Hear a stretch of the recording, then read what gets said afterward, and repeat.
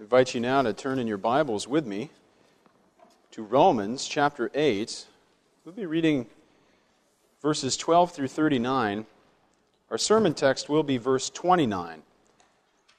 For the sake of context and for our own edification, we'll have a public reading of Romans 8, 12 through 39. If you're following along in the provided Bibles, this is found on page 944.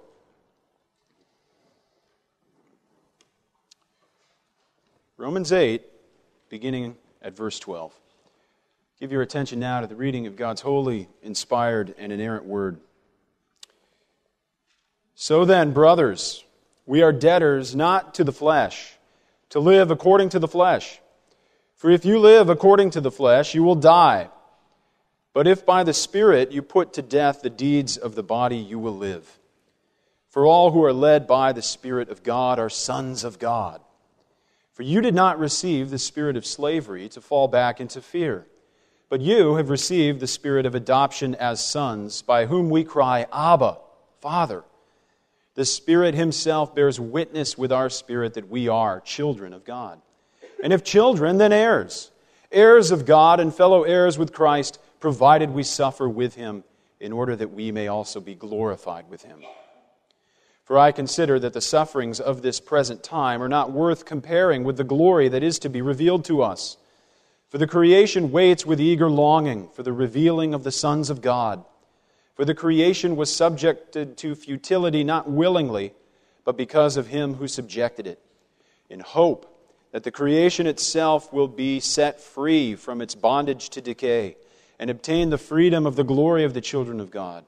For we know that the whole creation has been groaning together in the pains of childbirth until now. And not only the creation, but we ourselves, who have the first fruits of the Spirit, groan inwardly as we wait eagerly for adoption as sons, the redemption of our bodies. For in this hope we were saved.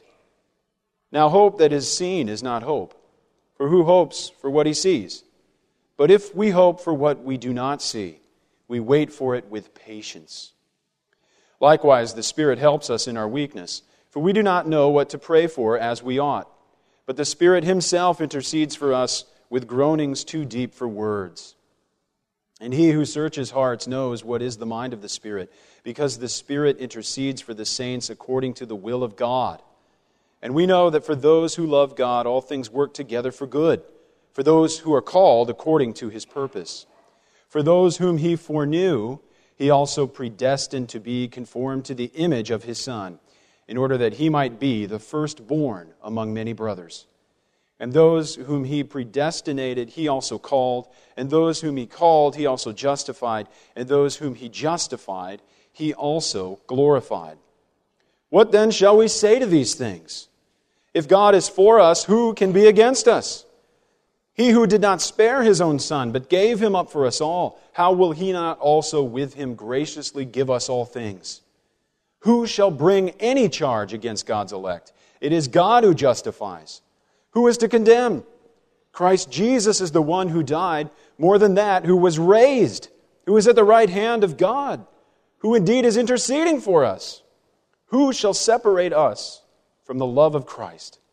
Shall tribulation or distress or persecution or famine or nakedness or danger or sword? As it is written, for your sake we are being killed all the day long. We are regarded as sheep to be slaughtered. No, in all these things we are more than conquerors through Him who loved us.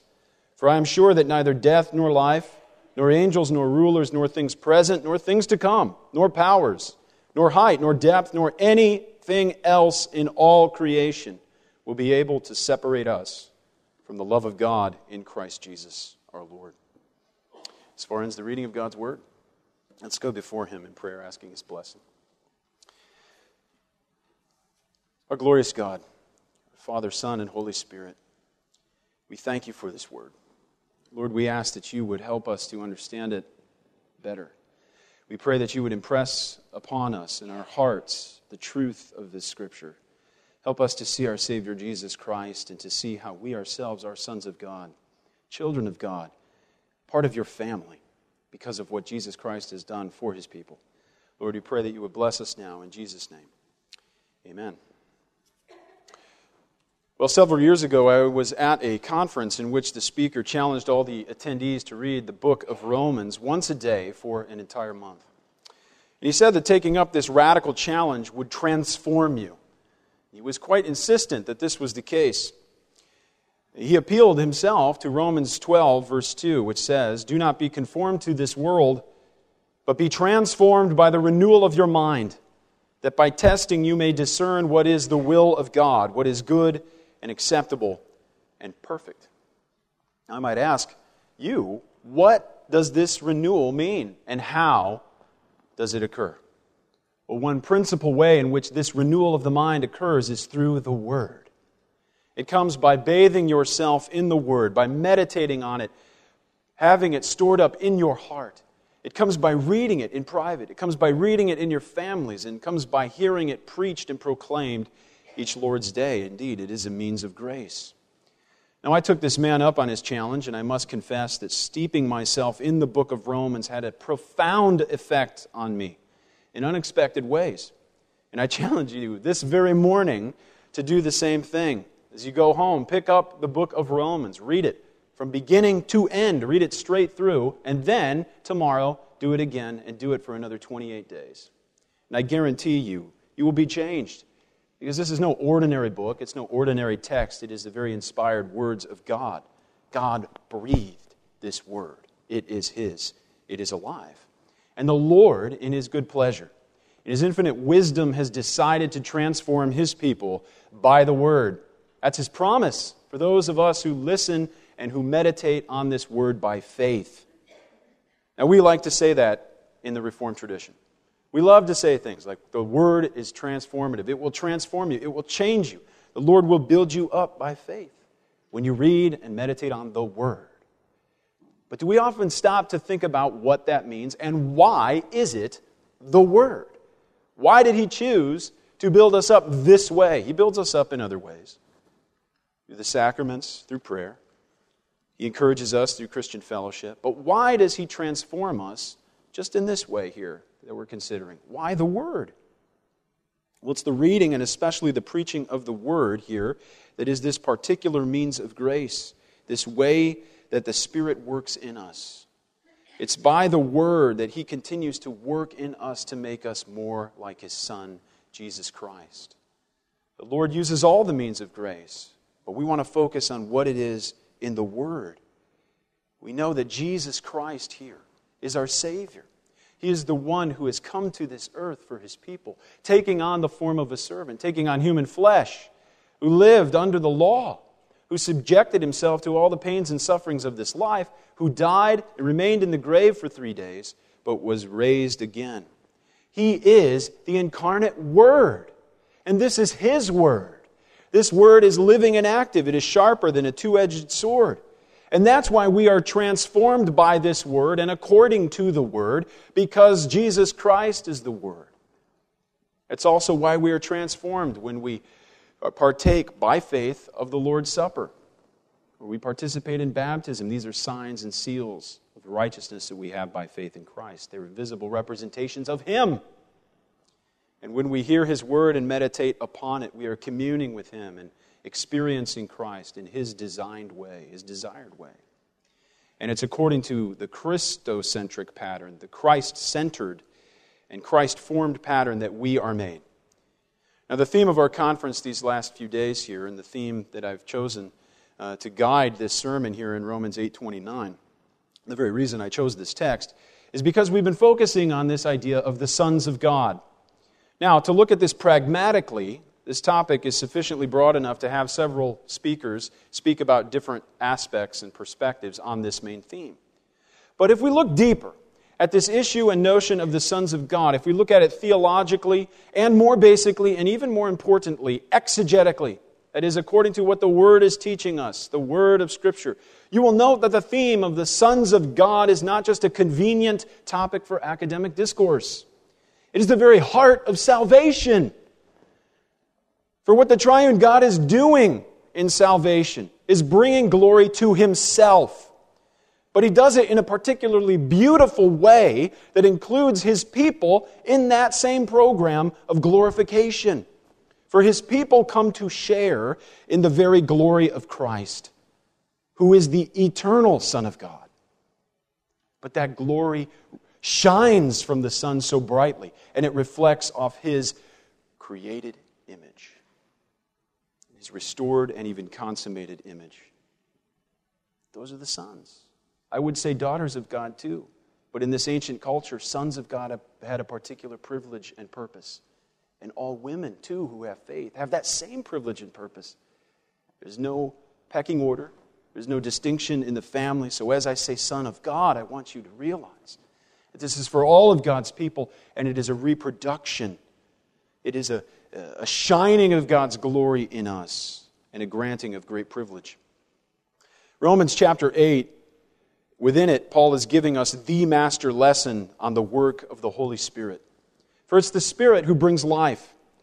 But those who live by the Spirit don't just have a life. They have a categorically different type of life and a privileged status. Hence, sons of God.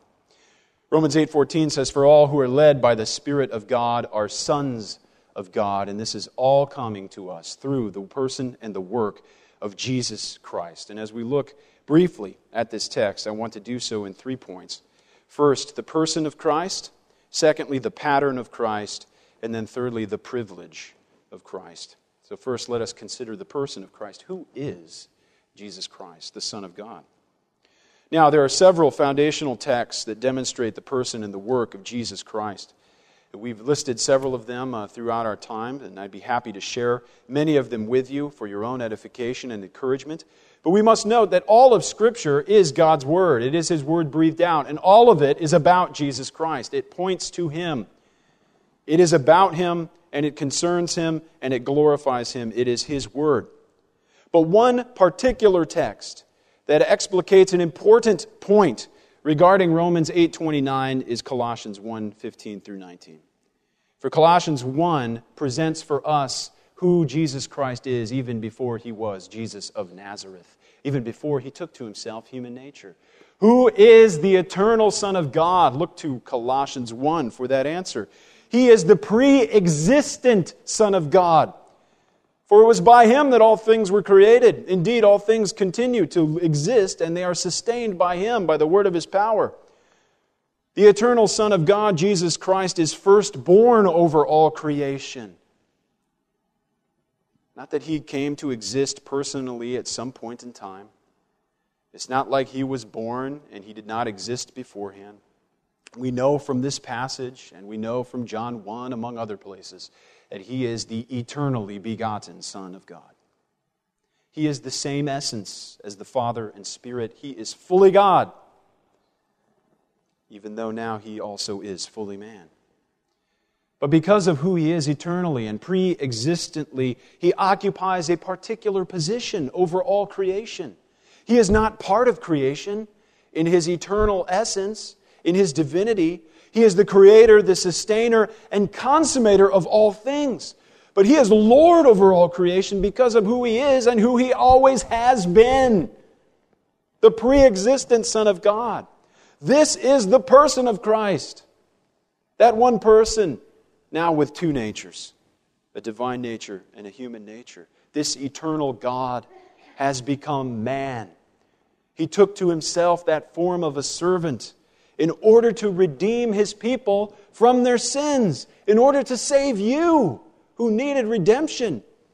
And through that very plan of redemption, He not only redeems His people, He not only saves them, but He also exemplifies a pattern of life to which they will be conformed through the work of the Holy Spirit. This is our second point, the pattern of Christ. This pattern of life is nothing less than a movement from suffering unto glory.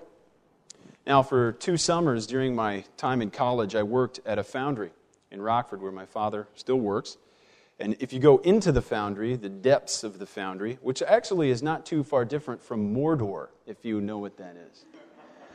If you go into the depths of the foundry, you will note how things are formed. Foundries will operate by pouring molten metal, blazing hot metal.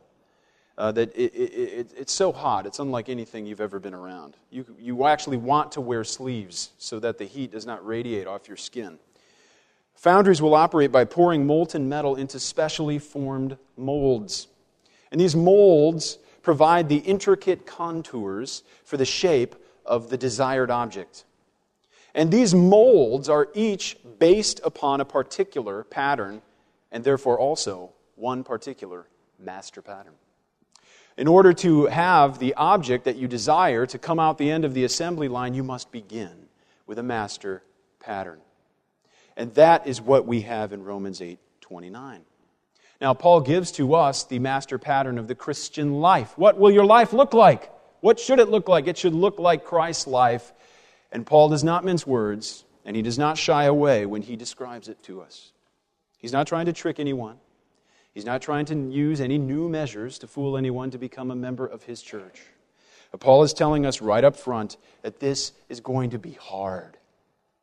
This Christian life is a life of suffering because we're pilgrims. And because Christ suffered, we too, becoming like Him, will also suffer. But that helps us to understand that the suffering in this life, in this age, is a suffering that has a purpose and a reason. Insofar as you suffer in and through Christ, your suffering has meaning and it provides context to your present earthly existence. That is totally different from any other worldview, particularly the anti-personalist worldviews out there, which would just see this world as a collection of random facts and events. In that worldview, your suffering is just stuff that happens.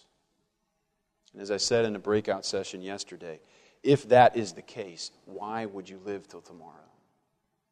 Why would you go on? If there's no purpose and meaning to your suffering, why would you continue to suffer in this life? But we know the Christian worldview. The Christian world is the truth.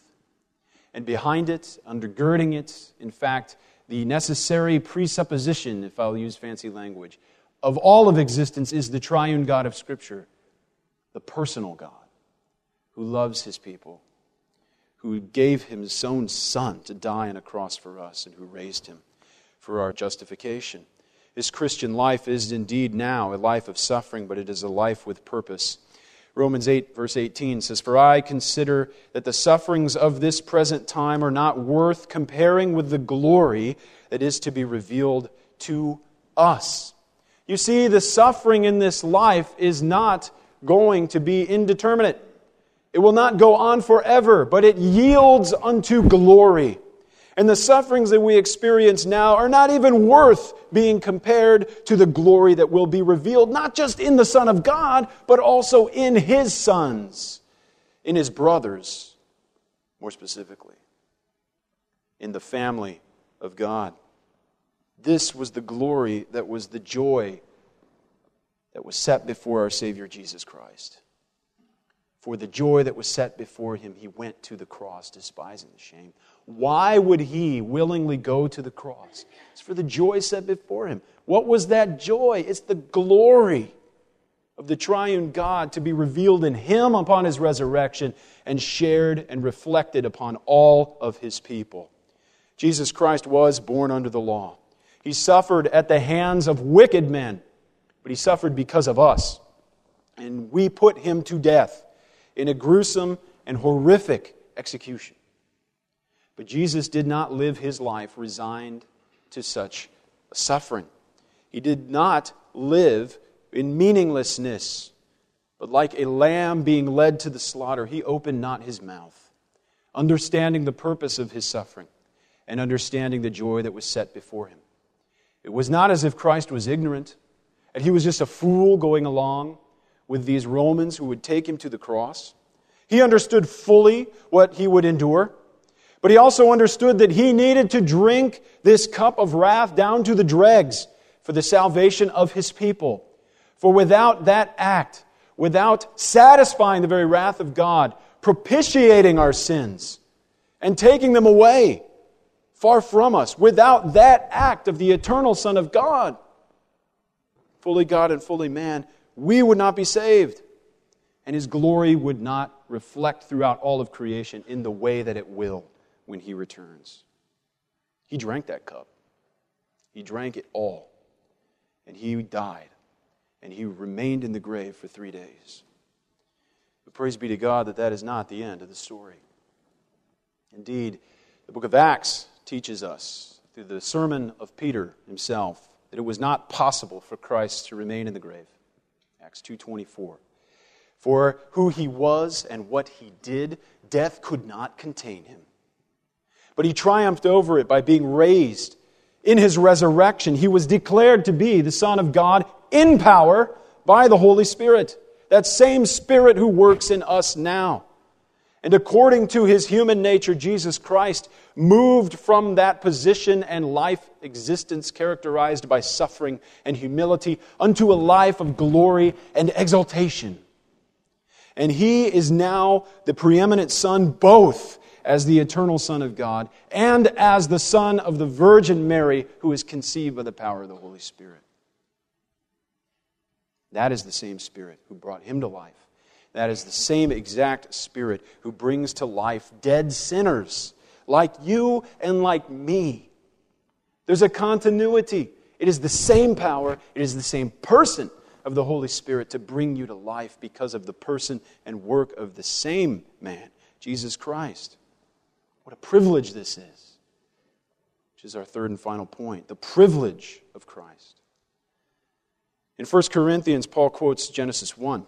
He goes all the way back to the beginning, which says that our first father, Adam, became a living soul. But he also develops that thought, and he shines the light of Christ brightly into our hearts by showing us that it was Christ who became life-giving Spirit in His resurrection. Jesus Christ, now functionally identified with the Holy Spirit, has a power of life that He bestows upon His people. Not just returning us to a place of neutrality, a place of mutability or changeability like Adam had in the garden, but He brings us to a place and a type of life even beyond what was given to Adam before the fall into sin. He bestows that life, that spiritual life, upon you. Spirit with a capital S. A holy spiritual life, which is given to you. That is a life we have in Christ. And it is the Holy Spirit who now conforms you to His resurrected image. Not so that you would become little gods yourself, but so that you would look like your Savior and so that you would have a family resemblance as the people of God. What a great privilege this is. Verse 15 says, "For you did not receive the spirit of slavery to fall back into fear, but you have received the spirit of adoption as sons, by whom we cry, Abba, Father." The Spirit Himself bears witness with our spirit that we are children of God. And if children, then heirs. Heirs of God and fellow heirs with Christ, provided we suffer with Him in order that we may also be glorified with Him. You see that pattern of life? What is the road to glory? It goes through the sufferings of Christ. Paul says that the entire purpose of foreknowledge, of predestination, the entire program of salvation was all about this. To replicate a family resemblance in Christ's people so that He would be the firstborn of many brothers. It's no more, it's no less. His family.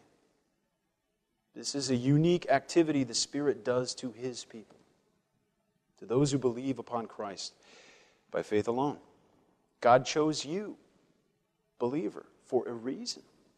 He wants you to look like His Son, first in suffering, and then climactically in resurrection glory. But we know that glory is shining through even now. For we're raised in the inner man. We have Christ's righteousness. We've been set free from our sin. We're accepted as sons into His family. But our present earthly existence is characterized by suffering, the very sufferings of Christ. Our text once again, Romans 8:29, "For those whom He foreknew, He also predestined to be conformed to the image of His Son, in order that He might be the firstborn among many brothers. Think of that wonderful gospel truth. Even in the midst of your present earthly suffering, this is the meaning, it is the context in which you suffer. You are not without hope. You have a living hope through the power of the resurrection, through Jesus' resurrection, your inner man resurrection, and also your future bodily resurrection. Think of that when you suffer. God is using that suffering to conform you to the sufferings of Christ so that you too will share in His subsequent glories. That's the message of the gospel. What a privilege this is. It's not by your works. It's not by your own effort. It's not by any intrinsic value in you that makes you particularly special, but it's because God loved you. And the reason He loved you, the reason He foreknew you and chose you, is so that He would work in you to look like His Son, Jesus Christ, who rose from the dead for your behalf. You are an heir with Christ. And He is the firstborn. He is the elder son in this family, but you are part of it as well. And God has not only adopted you legally, He has not only brought you into this family so that you would partake of all of its benefits and blessings, but He's also changing you in a way that no earthly adoption can do, so that you will actually look like the elder brother. You will be a family member in all respects. He is working that in you by His Holy Spirit. And at that day of judgment, when that resemblance is complete, when you are raised from the dead imperishable, and when you shine like the sun, because the sun is shining on you, no one will look at you and say, you don't belong to this family. You are an outsider. For they all will say, now I know you do not belong according to your own works, but you shine with the very glory of the life-giving Spirit Himself. Your name is Christian. That is who you are. It is who you are now, and even more so, who you will be. Amen.